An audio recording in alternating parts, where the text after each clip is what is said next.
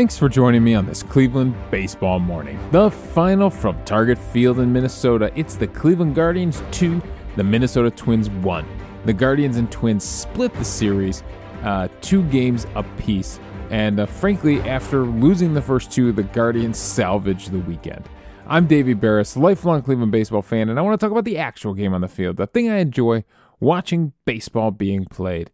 And boy, the big storyline in this one is Triston McKenzie making his return to your Cleveland Guardians, and he did it in style. He was ready to go.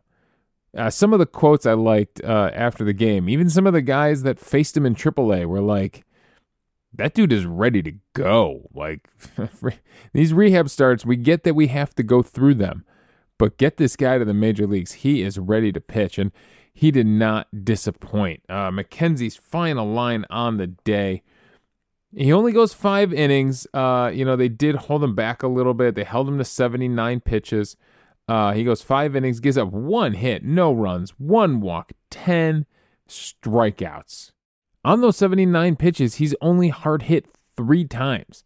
So just absolutely cruising against the Minnesota Twins. Now, it was a Minnesota Twins lineup that lost a little bit of punch, right? There's some guys with injuries. There's some guys with illnesses. So, they don't have Carlos Correa. They don't have Joey Gallo. So they were a little thin offensively. But, still some good hitters in this lineup. Still not a weak lineup at all. And he really went to work against them. Everybody except Michael Taylor struck out on the day for Minnesota. Taylor is the only one who had a good day. He went 3 for 3, including a double, including some stolen bases. Michael Taylor was giving it all from the 9 hole in the lineup. But he holds 1 through 5 hitless on the day. 1 through 5 in the Twins lineup. Now, not the normal 1 through 5, but still 1 through 5 in the Twins lineup go hitless on the day. On the other side of things, Joe Ryan. I'm going to talk more about Joe Ryan in a second. We're going to double back on Triston McKenzie because he is the top storyline. But I just want to tee this up ahead of time. Joe Ryan pitched very well himself on the other side, but it might be a bit of an illusion. Like, it's interesting. It's weird. So Joe Ryan goes 6 2/3. It's just he does it in a different way. Gives up 2 hits, 2 earned runs, 1 walk, 4 strikeouts. That walk would cost him. That walk would be very costly. Only 4 strikeouts, and I think they came early. At least 3 out of the 4 came very early in the game. On 88 pitches, he's only hard hit 4 times. Now you're saying, Davey, that sounds like a really good line, but I'm going to dig into some numbers and some things that maybe it wasn't as good of a day for Joe Ryan as you think it was. I'll tell you the one thing that stood out, all the pop-ups. So many pop-outs, which we're going to get into. But first, we're talking Triston McKenzie and his 10 strikeouts. So what was McKenzie doing? Where was he throwing these pitches? Well, how was he so effective? Absolutely attacking the strike zone. Absolutely. With the four-seam fastball, with the elevated four-seam fastball, some of them getting up around 94, 95 miles per hour. Actually, let's see. What was going over to this player breakdown? He maxed at 95.1 on his four-seam fastball. His minimum was 89.8, that's a big spread there on the fastball. But his yearly average was, it's his first. I don't even know how he has a yearly average on here. Is that his career average? He's only pitched 1 game. How do you have a yearly average on there already? That's not matching his average for the day. So he maxed out at 95.1. That's the thing that's important here. So going back to the illustrator, it's a lot of fastballs at the top of the zone. And then, frankly, he's still attacking with that curveball and that slider. He went with 3 pitches on the day. And he threw the slider a little bit more to the arm side. He threw the curveball a little bit more to the arm side of the plate. He threw the slider a little bit more to the glove side of the plate. Kind of what you would expect from the movement, that those pitches typically get. But, absolutely attacking the strike zone with those pitches. This wasn't a day where, Shane Bieber, a lot of times when we see him pitch, there's this huge cluster of curveballs and sliders down and away.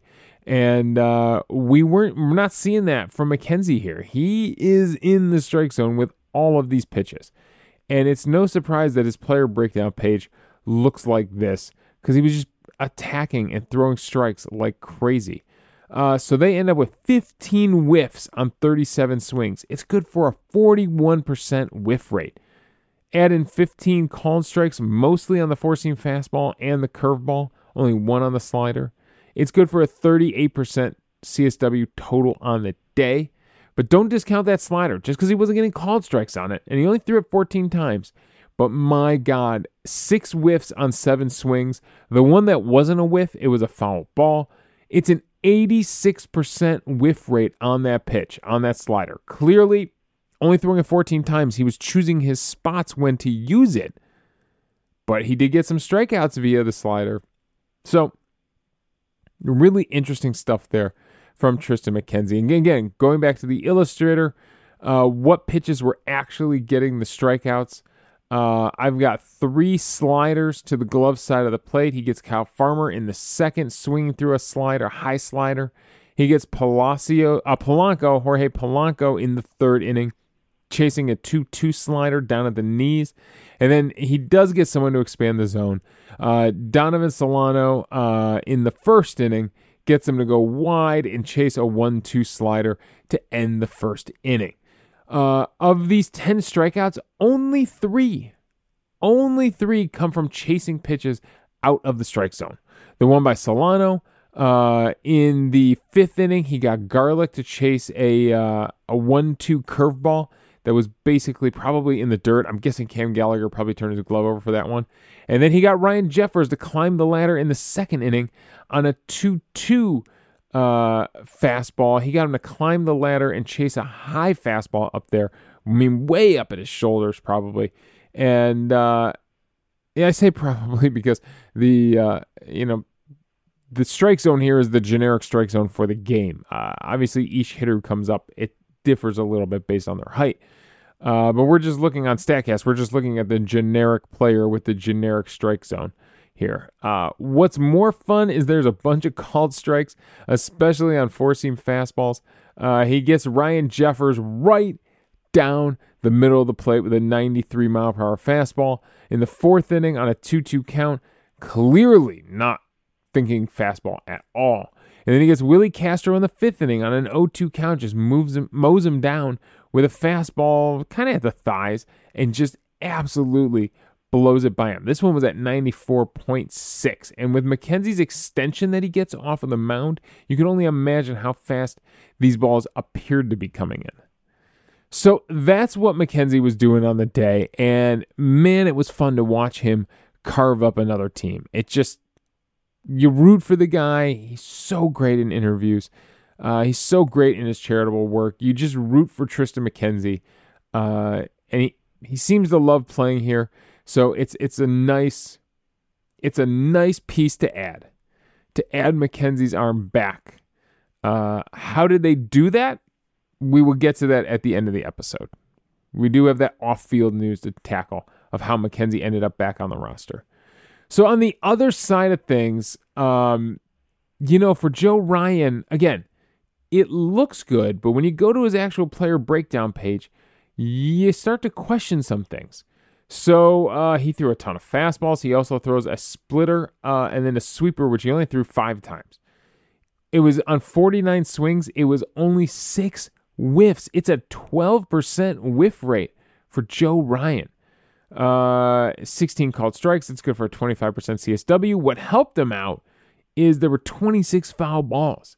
21 four-seam fastballs were fouled off, and 12 were put in play. That's wild. And they weren't even chasing outside of the zone and swinging and missing. They were making contact even when they went outside the zone, which they only did 30% of the time. They swung outside the zone, and they made contact at a 70% rate. So even when they were going out there, they were still finding a way to make contact. Now, the thing that Ryan was having success with is we got to go back to the illustrator and we got to go to the radial because so many freaking pop-ups. So many pop-ups. It's unbelievable here how many times the Guardians hitters, and some of them, it wasn't even just like a high pitch that they popped up.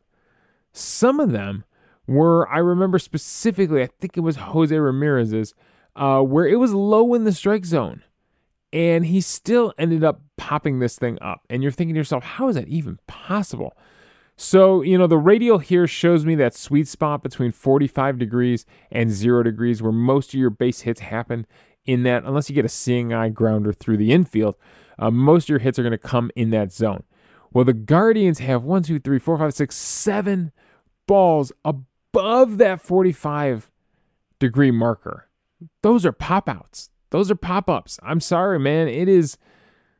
That is brutal. That is wild stuff that Ryan is able to rack up that many sky high pop ups. And he hasn't been doing it up until this season. His under rate, getting guys to swing underneath the ball, is actually down a little bit from the last 2 years. His pop-up rate is way down from 2022. He was a master at getting people to pop the ball up in 2022.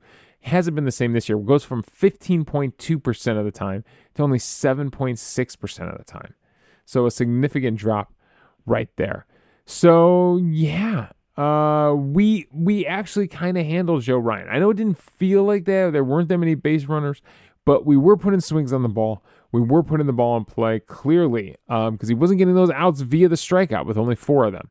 So we do eventually get to Joe Ryan. We eventually get to him for 2 runs. Let's go to those at-bats because it all starts with a walk. I love it. I love seeing, even though he's our star hitter, right? I love seeing Jose Ramirez sacrifice himself a little bit here. Works a 7-pitch at-bat, but eventually lays off an inside fastball and draws that walk after fouling off 2 in a row. So good job by Jose Ramirez. This is with 2 outs, and hey, you can get a rally going with 2 outs. Naylor would come up. He's starting with a splitter way off the plate, and then he'd try to come inside, middle into Josh Naylor, and that is never going to be a recipe for success. He crushes this thing, 95.2. Let's see how many ballparks. Only an expected batting average of 0.90. That's actually surprising for me. Let's see how many ballparks this would have been a home run in, because it hits like the flower box out there, and 12 out of 30. Progressive Field on there? Yes, this would have been a home run at home at Progressive Field. So it hits off that flower box in right field and comes back onto the field of play.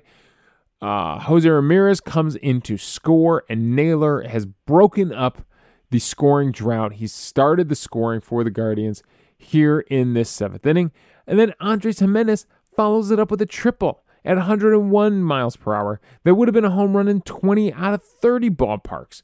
So a really great job by Andres Gimenez. Let's go to that matchup and see what pitch he was able to drive out there. This is off Thielbar now. And man, Thielbar is just asking for it. He gives him 3 fastballs in a row right down the middle. So he misses with the first 2 fastballs. All fastballs in this at bat. Doesn't go to another pitch. So 2 fastballs that miss low. Comes back, gets one over the plate for a called strike.